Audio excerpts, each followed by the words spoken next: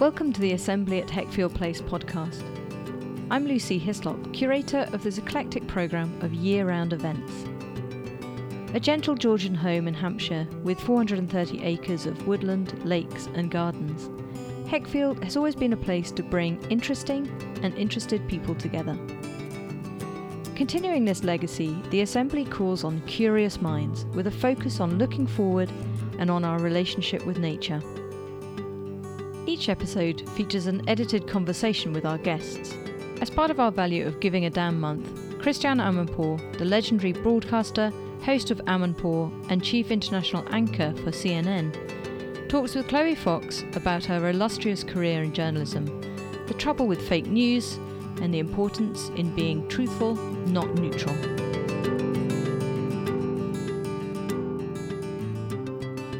Christiane, I want to read you a quote of your own, and I'd love to know a little bit more about what you meant. I learned a long time ago that as a journalist, I could not be morally equivalent, nor could I present false factual equivalents. I insist on being truthful, not neutral. Well, I mean, this is the bind that we're all in right now, those of us who operate in the fact-based world and who've never been opinion mongers or columnists or guessers of what's going on, but real fact finders. Those of us who've got up, along with so many of my colleagues from, so many different news organizations who actually get up and go to the places where you need to find the stories and be the eyes and ears of people who cannot go there, who don't need or want to go there, especially in these dangerous places. We're, drilled into finding evidence and truth and facts. And so it really bothers me when people talk about fake news.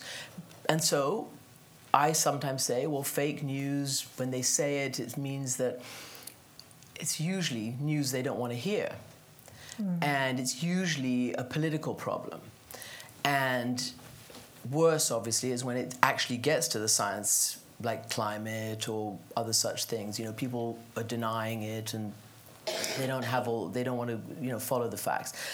So it really hit me. I made that statement, I think it was a year or so ago, during a speech at the Committee to Protect Journalists. And it was right in the aftermath of Trump's election. And as he had launched his fight against the press, particularly singling out CNN and say, you are fake news. For us, it's an existential crisis. We traffic in truth and facts. And we cannot be told that what we do is fake, because then who are we? What do we do? What's the point? And that, I found out later, was his aim, because very late, like 18 months after he gave an interview to 60 Minutes, he told the correspondent told us, I wish she had told us earlier, that she had asked Trump about fake news and why he did it. And he said, I do it so that I can demean you and destroy your credibility, so that when you all write stuff about me that I don't like, nobody will believe you. That's why he did it, and none of us really understood it then. And that's what this whole business of Trump's is all about. So now that we know that, I feel more comfortable. I mean, that's his strategy, and we're just going to carry on telling the truth and reporting the facts and the evidence. But you brought up the issue of moral equivalence and factual equivalence. For me, that was, you saw, I think, a little bit of me in Bosnia there. That was my formative journalistic experience. And I was a young journalist, and it was my first time in the field covering a real war. And it wasn't army facing off against army. It wasn't the first Gulf War, which I also covered. This was civilians being targeted by a heavily armed militias and politicians with an agenda. And the agenda was to ethnically cleanse Bosnia. It then became genocide, and it was held to account at the International War Crimes Tribunal in The Hague. But we were watching this, and in real time, every day, I spent the entire war in Bosnia with little ins and outs. But I understood the moral imperative when I started getting criticized in the press. People started to say, well, she's taking a side. She's taking a side, you know. And yeah, I was taking the side of the victims, and I was taking a side against the aggressors. Not that I wasn't telling their story, but the facts, the weight of evidence was clear to anybody who wanted to watch. And unfortunately, we were at a time during the 90s where this was, you know, roiling all of Europe and causing a huge destabilization. It was the biggest threat to national security and the alliance since World War II. It was the first time since World War II, since the Nazis, that we had, you know, genocide in Europe. You know, I'd grown up hearing never again, and again was happening right in front of our eyes. Yeah. And I was young, and I was being tested, and I was trying to tell the truth. So when I got criticized for taking sides, I said that objectivity is our golden rule. But objectivity does not mean a false moral equivalent. It does not mean creating an equivalence between aggressor and victim. It's not an either or. It's not a he said, she said. It is not. We're not megaphones. We're not platforms for people just to talk. We have a critical duty to evaluate critically what's going on. So I said, you know, if you are neutral in great crimes against humanity, you're an accomplice. That's what I said to myself, and then I started to verbalize it, and I just kept telling the truth. And I do believe that myself and all the journalists who were there, because they were from the BBC and ITV and French television and German and American and all over the world, the body of work and the body of evidence that we gathered forced, in the end, President Clinton at the time. It was after Srebrenica, but nonetheless, it was one massacre too far, one lie too many that he wasn't going to take from General Mladic and Slobodan Milosevic and all those people who rule that part of the world. And they came in and they stopped it. They stopped it with a couple of days of bombing of military positions. Almost nobody died in this bombing. It was military positions. And these bullies rushed back, rushed away. And then they came to the negotiating table, and there's been peace ever since. And then they were not able to do in Kosovo what they got away with in Bosnia. So it was immensely important. Following the facts and the truth and the evidence is immensely important, and that's the single lesson that I learned and that I refuse to deviate from. Was there a particular moment in Bosnia? Did you have a St. Paul on the road to Damascus experience? Was there one moment where you thought, I've got to say? Well, that implies that I had a conversion. I didn't. I saw it for what it was when we got there. I had actually interviewed Milosevic before landing in Sarajevo, and he was a really evil person. He tried to be funny, he tried to joke, he tried to be convivial. I remember him sort of slapping me on the back and actually even offering me whiskey after a particularly hard interview. But it was hard for me because I was young, I hadn't got that experience, and I was faced with this pure evil. And I was trying to get, answers out of him. And I couldn't even take his whiskey. I couldn't even take anything from him. And I knew what was going on. I wasn't the first journalist there, so I'd seen some of what was going on television. And I knew. And everybody knew. It's not like nobody reported like what I did. Everybody reported exactly what I did. Just nobody wanted to believe it. The world leaders who did not want to intervene, what did they say? Fake news. That's what they said without saying it. All sides are equally guilty. Ancient ethnic hatreds. None of that was true. Very interesting moment. A global forum organised by CNN, and Bill Clinton is fielding questions and being beyond charming, and then your face, looking beautiful, I must say, comes onto a huge screen and confronts him, and he didn't lose his temper, but yes, he lost his temper. He did. Well, he did really lose his temper. Can you tell us about that? Clinton has a very short temper. He's great, but he has a short temper. So this was in the middle of all this war, and Clinton was trying to get re-elected. And he had a town hall meeting, happened to be at CNN in Atlanta, that was headquarters. So Ted Turner, the founder, was there, the president of CNN, all the sort of all the execs were there in this live forum. And CNN insisted that some of its worldwide journalists who were in the field asked a few questions. So I think there were 4 of us. Somebody was in Russia. I happened to be in Sarajevo. Somebody was, I don't know, in the Far East. Maybe somebody was in Europe. I can't really remember. But I certainly was in Sarajevo. And it was like 2 in the morning. And, it was still a lot of bombing, a lot of difficulties. All of you have heard, presumably, of many colleagues who were killed and wounded on Sniper Alley, which was the alley between the television station and the hotel, the road. So it was difficult to get there, and I wasn't feeling so well that night, and I didn't really want to be there. It was freezing, and I was listening to this press conference that he was giving, this talk, and he was patting himself on the back for the great job he was doing in Bosnia, and I'm like, sorry? Excuse me? People are dying. This city is under siege. Can't get food in. There's bombardments every single day. Kids are being sniped to death. What do you mean? So I just, I asked him, when it came to me, I was like angry, but I was trying to be normal. And I didn't have a prepared question because that went out of the window after what I heard. And so I said, Mr. President, aren't you concerned that all your flip-flops on Bosnia, embolden the aggressors who actually have a plan, and you don't seem to have a plan? And won't it embolden people like, Kim Il-sung? Anyway, I went on for about 30 seconds. It was too long. But he said to me, there have been no constant flip-flops, madam. And he's looking at this big screen, and he's live, and he's livid, and he's furious. And I was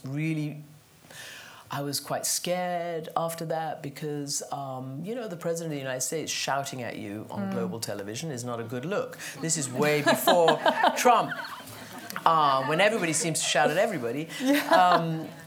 And so I just did everything I could not to flinch. I could feel myself getting red in the face, but it was such a long distance over the satellite that nobody could see that. And I just didn't flinch. I just kept looking into the camera and just hoped that they'd cut away pretty soon.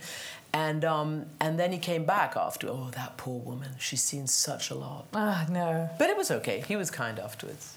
But again, it was a formative moment. And then everybody started calling me madam whenever I walked in. Were you... But again, our job, if you talk to any journalist, our job is to hold power accountable, right? Yeah. If you go back to Woodward and Bernstein, who inspired all of us and all the generations that came after Watergate, it's to hold power accountable. And to do that, you're not just sort of frivolous. You don't just ask, stupid, I don't mean stupid. You're not just snarky. That's not holding people to power account. You really, you try to present them with the evidence that you're gathering and ask them to deal with it and to talk about it and what are they going to do about it. And so, little by little, I learned on the job, how to be moral and truthful, how to hold power accountable when you could. And so that's been what I've been trying to do. But always, obviously it's something you've learned over time, but instinctively one senses with you a great integrity. You can feel it when you walk into the room, and a strength and a self-belief. And I'm interested to know, I don't think you can learn that. Is that something that you were born with? Well, look, we were talking outside. I went to Catholic school, and I'm sure the fear of God was put into me. And I was brought up, not to lie and not to steal. Once I did steal. I probably stole more than once, but once I really do remember. When I was about 10, I stole a whole load of poster paints. Does anybody know what that means? Anyway, they're tiny little paints, beautiful color, all these jewel tones. And I didn't have any paints at home, and there were paints in the closet. So I thought I'd take them home. And I did. I took about 5 of them home, all in the most beautiful colors. And I guess I twigged that I shouldn't have done it, and I put them in my little toy cupboard. I don't know how old I was, 7, 8, 9, something like that. And I was in Iran And I knew that I couldn't actually paint with them because then my mother would know, and she would know that she hadn't bought me the paints. So I painted the inside of my cupboard over and over again with these colors until my mother found out. And she basically put them in a bag and said, you have to go back into the class and give them back. So I went back into the class and gave them back in front of everybody, and I've never forgotten that lesson. So. Wow. So she was quite a force, your mum. Your mum's English. Yeah, my mum's English, my father was Iranian. Yeah. And she was Catholic. Yep. And presumably instilled in you a sense, or maybe your father did too, a sense that as a woman you could do anything you wanted. Well, actually, again, never verbally. It was never sort of a lesson that I was sat down and taught or talked about. It was just that I saw my mother, who is a very strong woman, but not, she's strong and that she's resolute and she's, keeps herself together and keeps the family together. And she wasn't, professional. She was a homemaker, and she did a great job bringing us up and having great food on the table and a lovely warm, hospitable house that all our friends wanted to come to.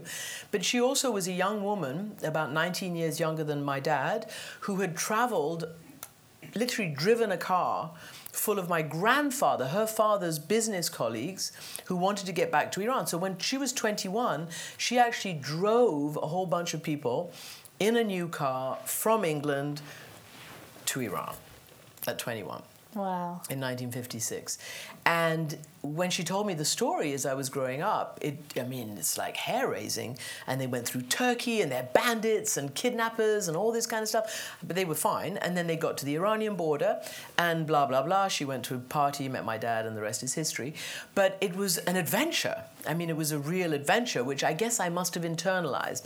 And then my dad, who was considerably older, and he's no longer alive, but my mother is, Muslim, but not a very devout Muslim. And so I didn't really have, I grew up understanding that, you can be in one house with different religions and different nationalities, and that served me very, very well in all these conflicts and this tribalism that I've been immersed in throughout my entire career, and that continues in politics today. And my father never said I couldn't do anything. And my mother obviously never said I couldn't do anything. But you fell into journalism by accident. Sort of by accident. Yes, in that I wanted to, by failure really. I wanted to be a doctor, and I didn't actually get the right grades at A-level to go to medical school here in the great United Kingdom. I didn't do well at all in my A-levels. There are all sorts of reasons for that, and it's not because I was thick. My lovely mother changed my school from a very, very proficient school in sciences to a school that was really proficient in the arts between O-level and A-level. And in those days, you actually didn't ask the teachers or the heads, what are you good at? My daughter wants to do science. Is that your strength? There was no, I guess now you can Google it, or people ask, what, and know what the strengths of the particular schools are. Anyway, it was really bad at science, and I failed my exams. And I even tried to, anyway, I did. And I was really depressed. And it was just happened to be at the time of the Iranian Revolution. So I went from London back home to sort of hide and hibernate and try to figure out what I was going to do with my life. And, hey presto, the Islamic Revolution happened in Iran. I'm smiling, I shouldn't. It was a terrible thing. It was terrible for the country, it was terrible for my family, it was terrible for many people who lost their lives and their livelihoods and their homes.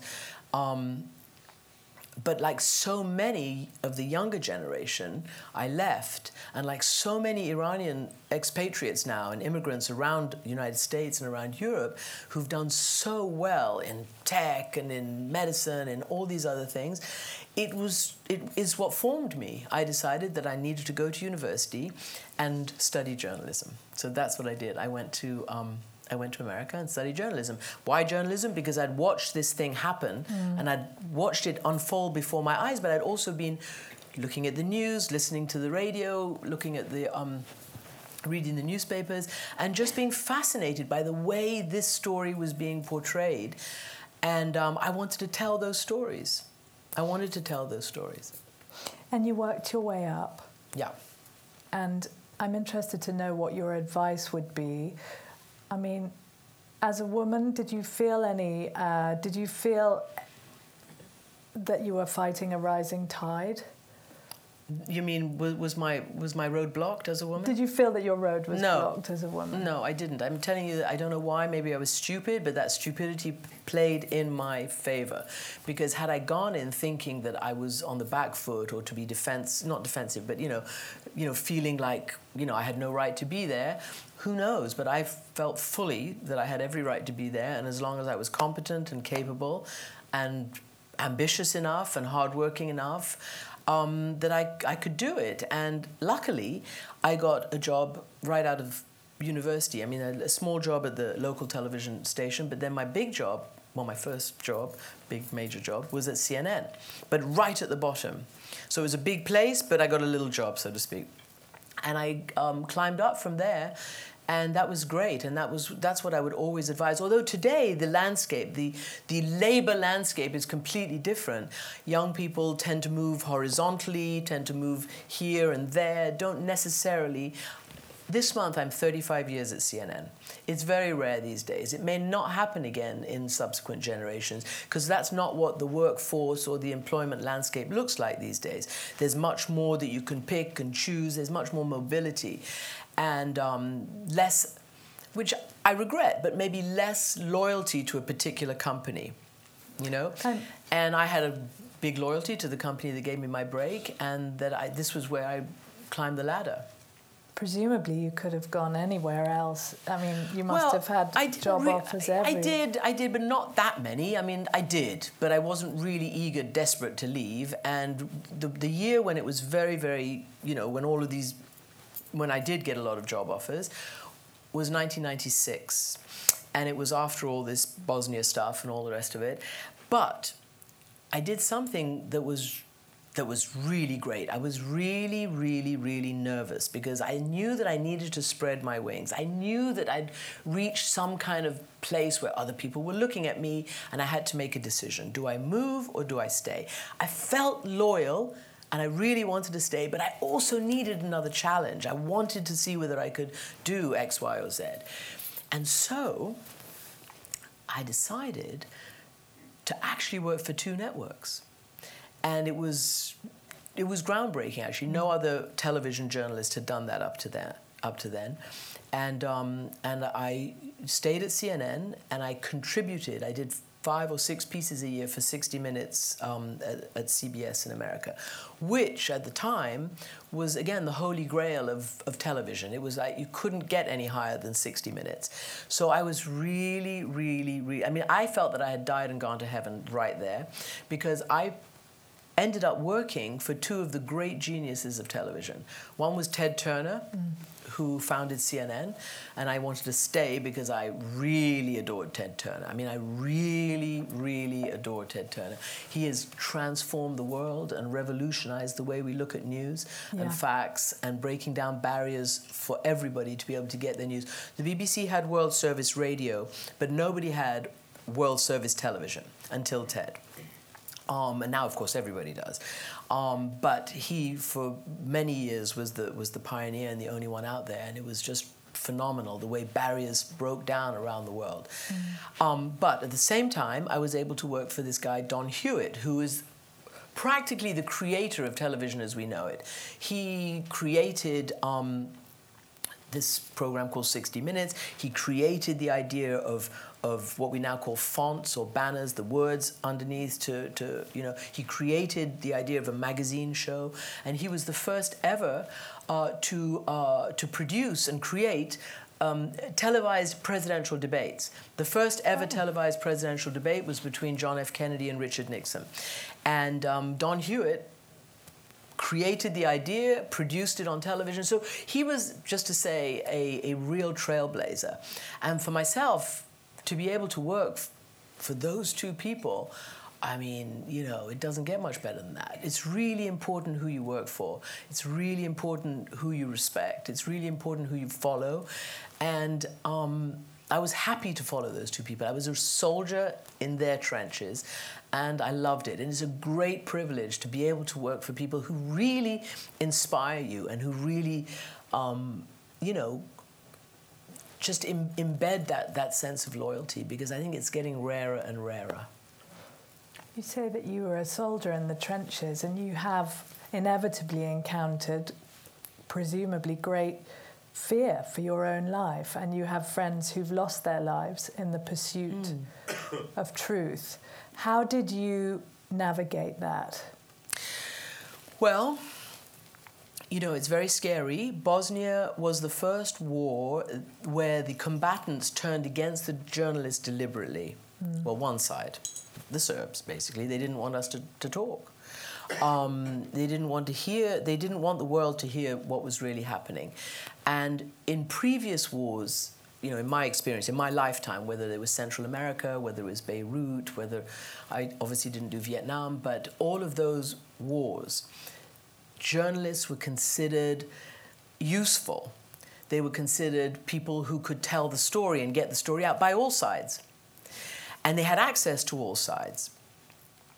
And if they were killed, it was tragic, but it was mostly killed in the crossfire, which doesn't lessen the heartbreak and the tragedy, but it lessens the danger, the specific targeted danger. And then we got to Bosnia, and all of a sudden, they're sniping at us and they're shelling our hotels. And so, yes, a lot of friends were wounded and injured. And then it got worse so that was shelling and sniping. And then fast forward to Iraq and Syria, and you have, journalists having their throats cut. I mean, it's unbelievable. It's unbelievable. And yet we still go. We still tell the truth. We still go out and do our duty. So when we hear somebody like Donald Trump talk about fake news in that regard, we get really angry. And we're right to get angry. Because if we don't fight back, then you have this awful reality where there's no truth, where really it's the end of truth, where there's nowhere you can look. And I think whether it's the BBC or CNN or the New York Times or the Times or all the great established brands, we're more important than ever right now, not just because we're self-important, we're important because of our brands. So that people, when they don't know where to look and where's the truth and what's going on and who should we believe across social media and Twitter and Facebook and all that nonsense, go to your brands, go to your people, go to the places that you've learned to trust and are at least going to be trying to tell you the truth, rather than mired in all this, in all this craziness that's going on right now. I must read you, actually. Meryl Streep, who I know you've interviewed before, has recently written an open letter to Porter magazine, recently published, but I thought you'd enjoy what she's written. Journalists today, investigative journalists, and especially female journalists, are vulnerable and come under a special scrutiny online. For all of us who rely on the news but do not gather it, who are too busy to research it ourselves and stake our lives on its veracity, we need these relentless, annoying questioners, these bullshit detectors, excuse my language, these modern-day Cassandras to report to us what they see, what they hear, and which way leads over the cliff so we can swerve to avoid it. Well, she writes really nicely, and she is really quite...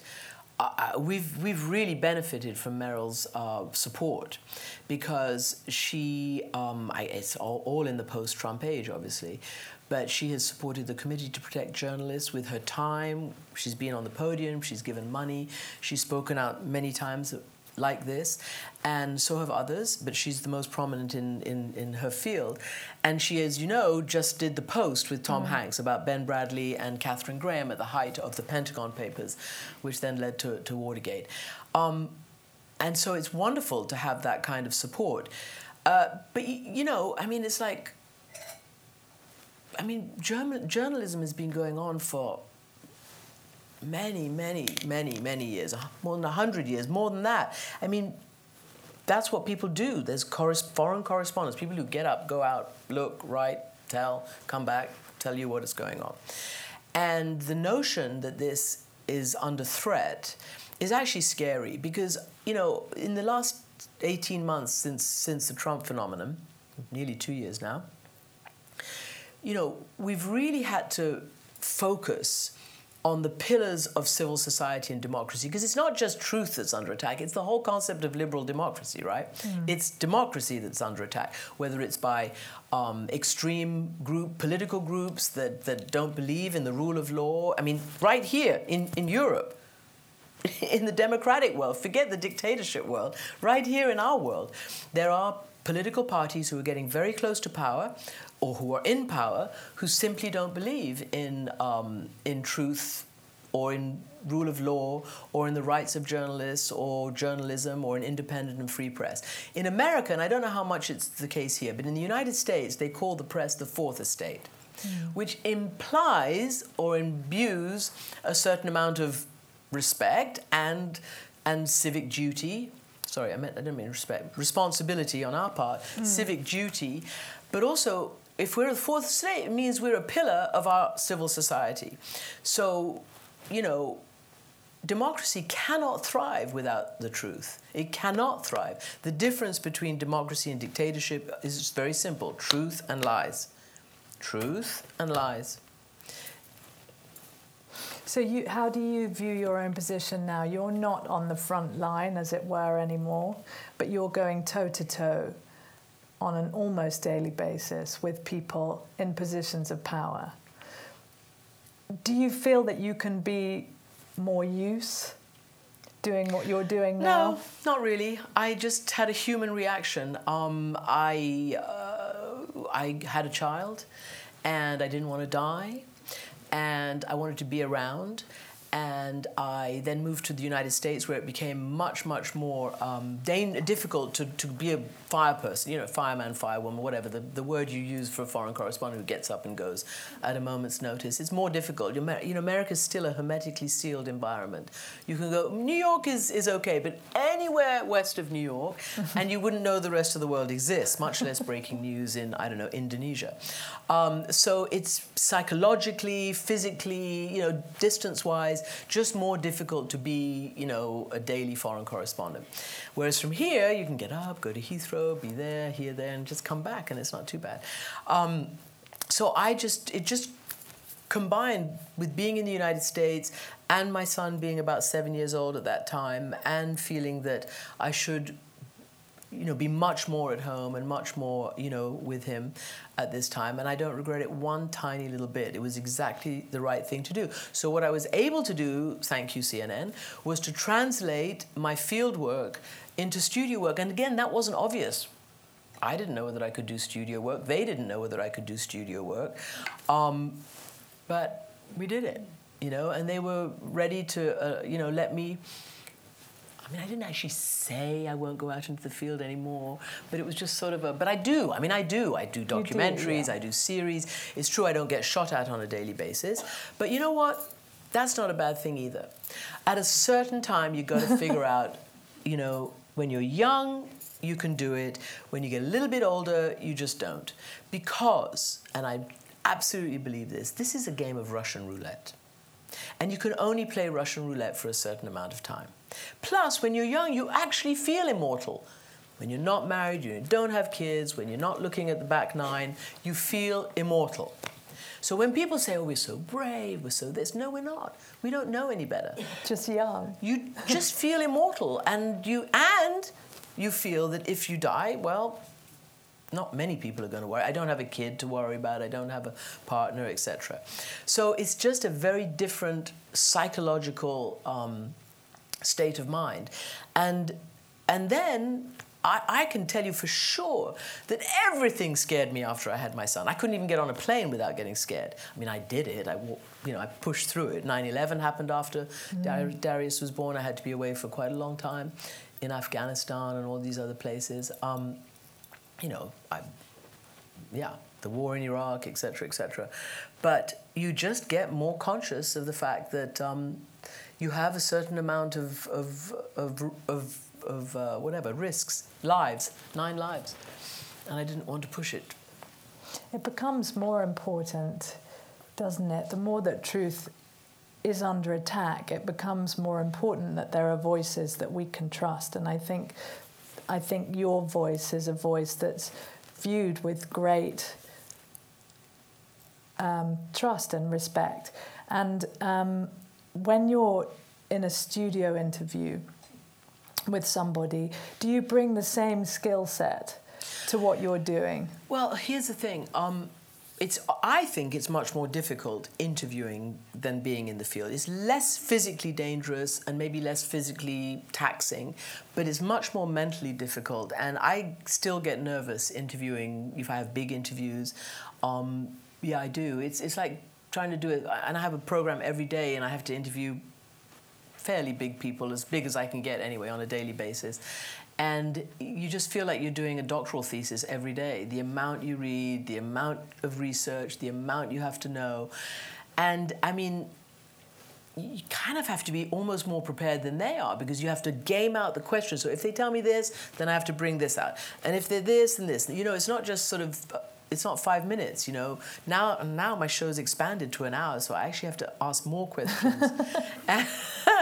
And I say, oh gosh, sure, but it's exponentially more difficult. So I do still get nervous about that, but I like to bring what I say the field into the studio.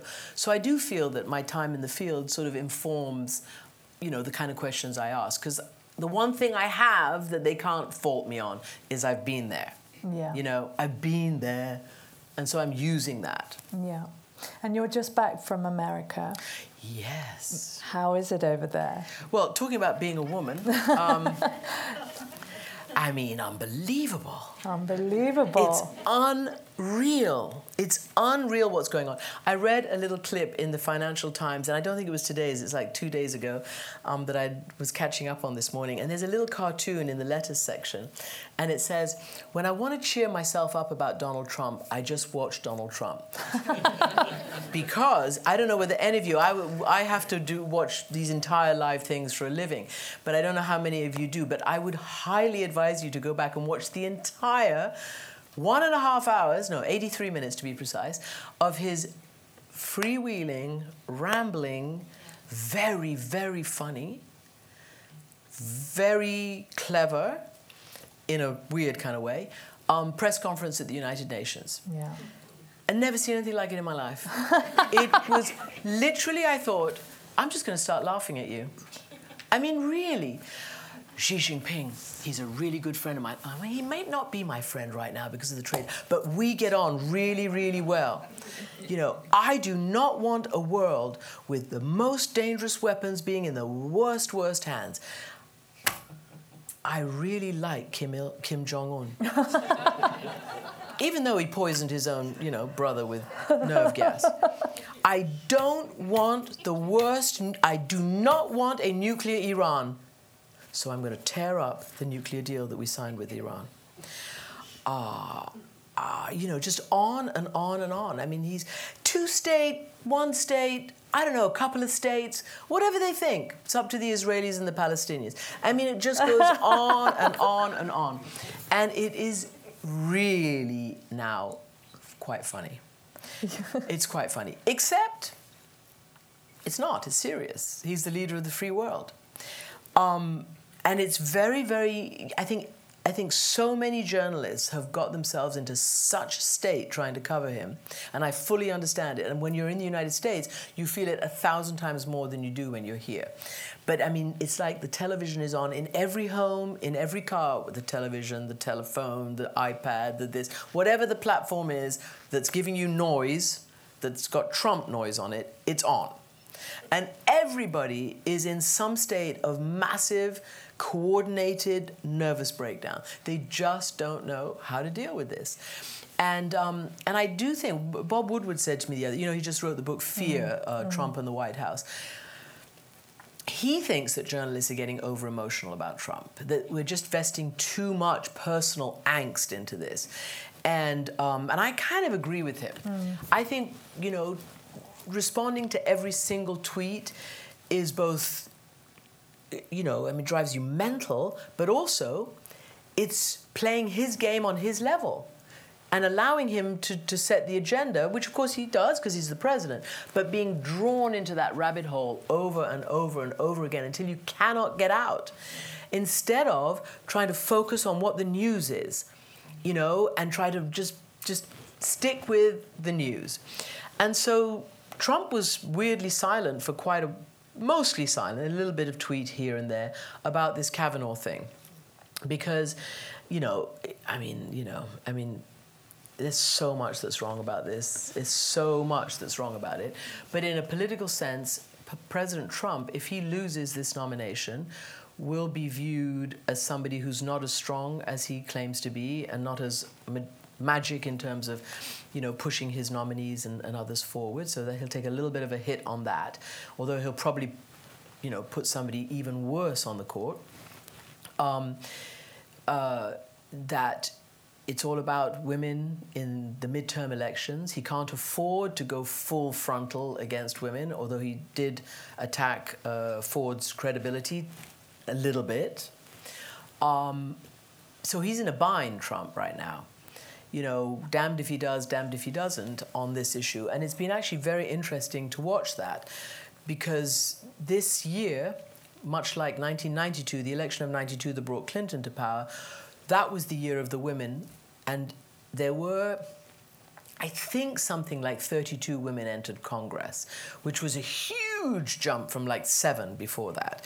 And it was because of the Anita Hill hearings, which were, you all know that it was, 1991 when Supreme Court nominee Clarence Thomas was being vetted.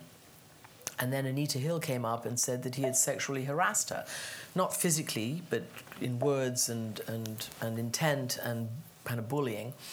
And at that time, it was generally thought amongst a significant enough number of voters in the United States that she had been treated very badly, that she was disbelieved, and that she was, treated incredibly badly by an all-male Senate Judiciary Committee, several of whom are still on the Senate Judiciary Committee 27 years later, saying the same dumb things that they said 27 years ago.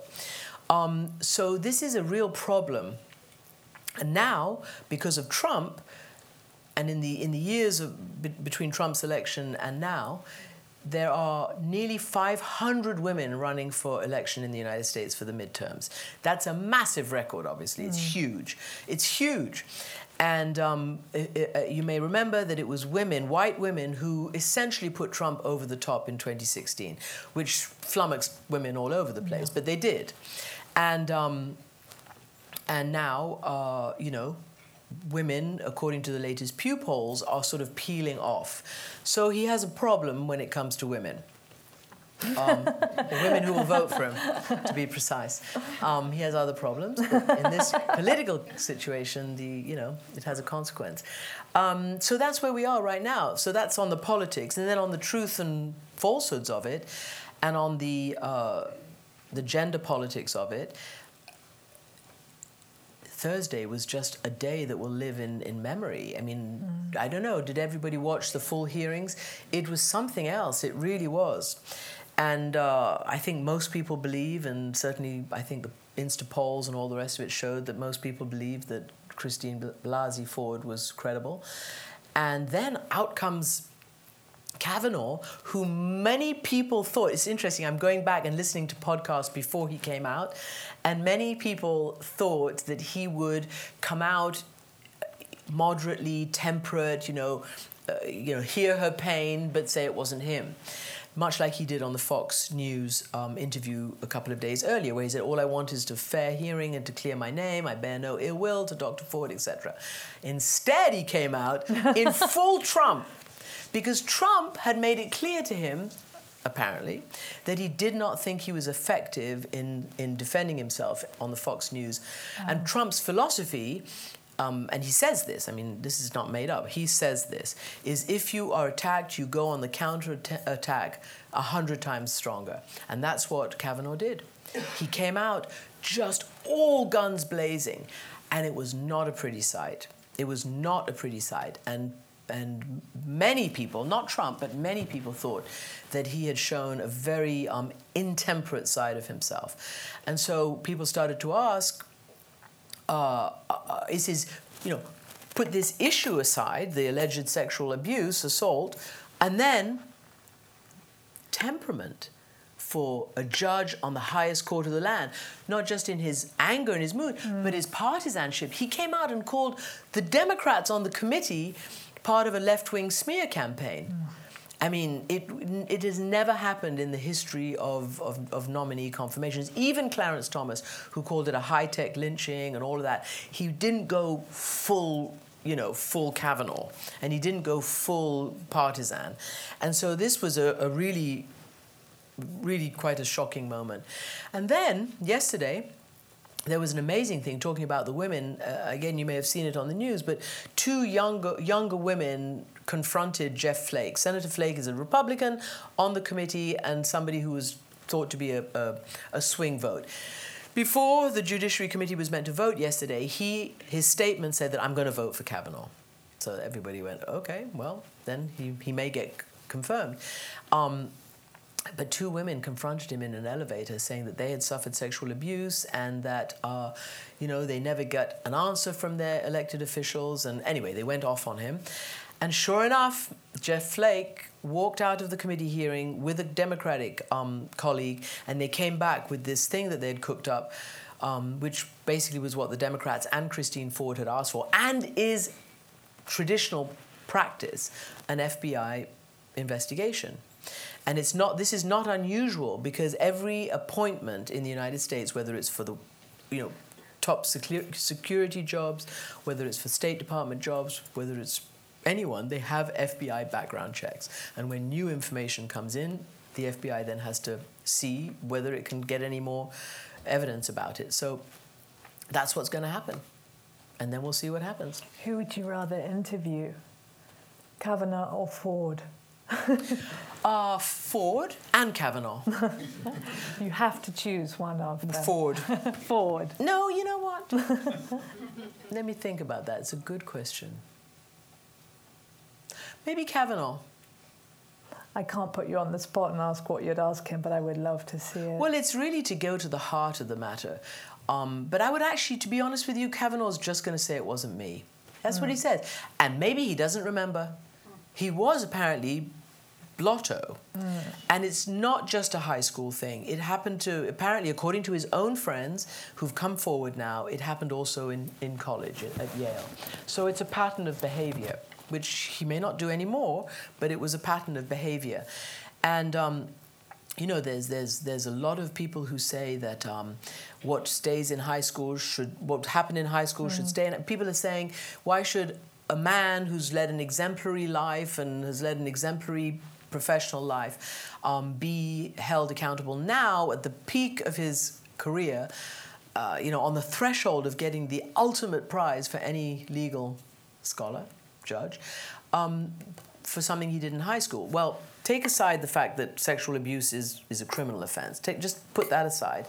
It seems to me that because of where we are today in a social media world, and we all tell our children, you better be careful what you do online, because every job app interview, every college interview, all of this they're going to take that into account. They're going to search your online history, your social media history, and they can see what you've done. So if our kids have to, have a whole, for the rest of their lives, their history is going to, follow them, why shouldn't Judge Kavanaugh?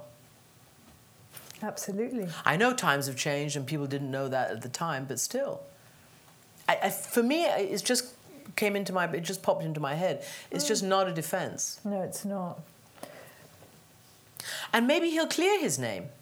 But people have to come forward and tell what they know. Truth on trial again. Do you, and we will open up to some questions, but I'm interested to know, because the world feels very much as if it's in a state of flux. Do you feel a hope?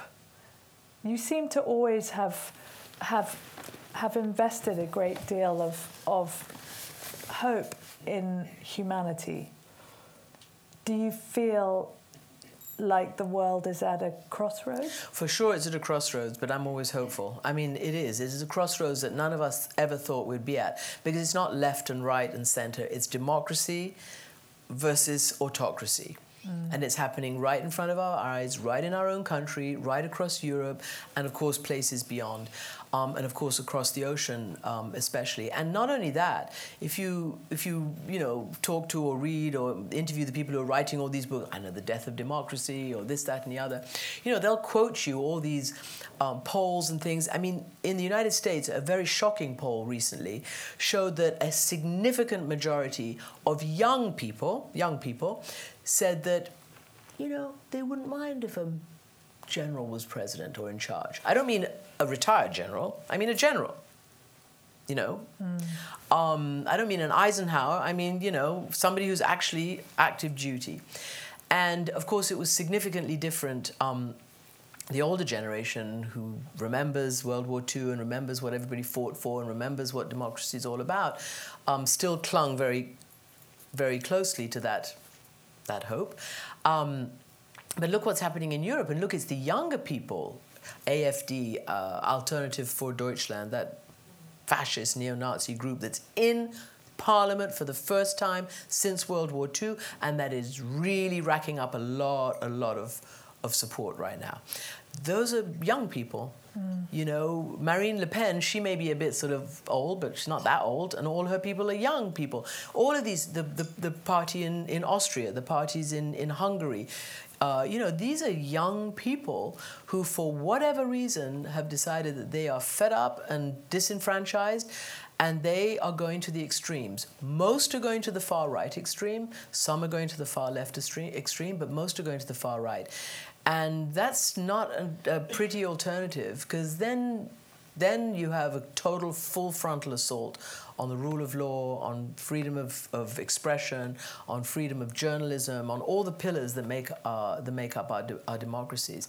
And the sad thing for me is, and I believe this is true, and I may be very unpopular in this room, that a lot of today's elections have been won on a platform and a palette of lies and snake oil. So these politicians who are accurately reading a left-behind group of people, who, for whatever reason, people feel that politics is not working for them, whether it's because of austerity, whether it's for any number of reasons, globalization has failed them. They're not willing to look at technology and see where that has played. It's evil politics. So the alternative is not being offered. A real alternative is not being offered. A bunch of snake oil and lies is being offered, and that is going to create double the cynicism and double the disaffection and double the disappointment and double the disenfranchisement, and who knows what's going to happen in the next round of elections. Your role has never been more important. All of our role. It's not just, it definitely can't be one network, one organization. No, of course. No, it's a massive fight that we're in right now. And unless we really realize it as a fight for the truth, but the truth underpins everything. Facts underpin everything. Look at our climate. I mean, for decades, we have peddled the falsehood that there is somehow an equal denier and acceptor of humans' role in climate change. Because of the factual equivalence, moral equivalence, false neutrality, the he said, she said argument, people have been told that there is actually weight to the denier camp. I mean, it's a disaster. The United Nations Secretary General told me just last week that we may be beyond the point of no return. Sorry, just at the point of no return. That's scary. And then you go back and you listen to a podcast I just did from 50-odd years ago, and you remember that even in a conservative administration in the United States, in the Reagan administration, there was a moment where this could have been turned around. And, the NASA scientist James Hansen had it all laid out, and even there was the consensus, the political consensus to figure it out and to work on it across the aisle, Republicans and Democrats. And then you know what happened? Money came into it, the fossil fuel industry, and they did what the tobacco industry did. They told us that smoking doesn't kill, that people don't affect global warming. And smoking kills individuals. Global warming is going to kill the planet. That's why truth is important and facts are important. That's why people in the United States, after President Trump's election, there was the huge women's march, which was amazing, right? It was 1 million plus.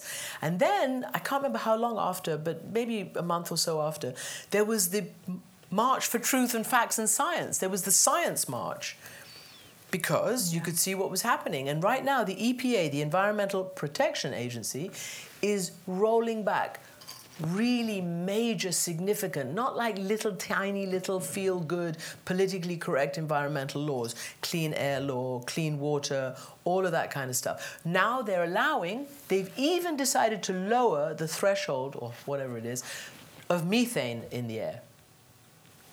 Let more methane go into the air. No. It's just nuts. It really is nuts. And sometimes I worry that all this listening to Trump Twitter and tweet and this and that kind of takes us off the really important big existential issues. So before we open to the floor, one last question. How are we all supposed to navigate our way? I don't know. I'm not the oracle. No, but just... Oh, navigate for the truth? Navigate for the truth. Listen to us. There's plenty of truth everywhere. Look at this. Look at all these newspapers. There's plenty of truth. It's whether people want to believe that exists. Do you know what I mean? I heard the other day that 2/3 of Americans read their news on social media. Which is a problem. So that's the problem. Not so much here, but getting that way. Or on Fox News. One thing that was amazing, that even Fox News on Thursday, even Fox News, which is the foot soldier of the Trump administration, and Sean Hannity actually calls Trump every single day. He's put on speakerphone in Oval Office meetings. He's one of the big anchors. Even they had to say that Christine Blasey Ford was credible. Well, that's something. Thank you. Thank you so much. Thank you so much.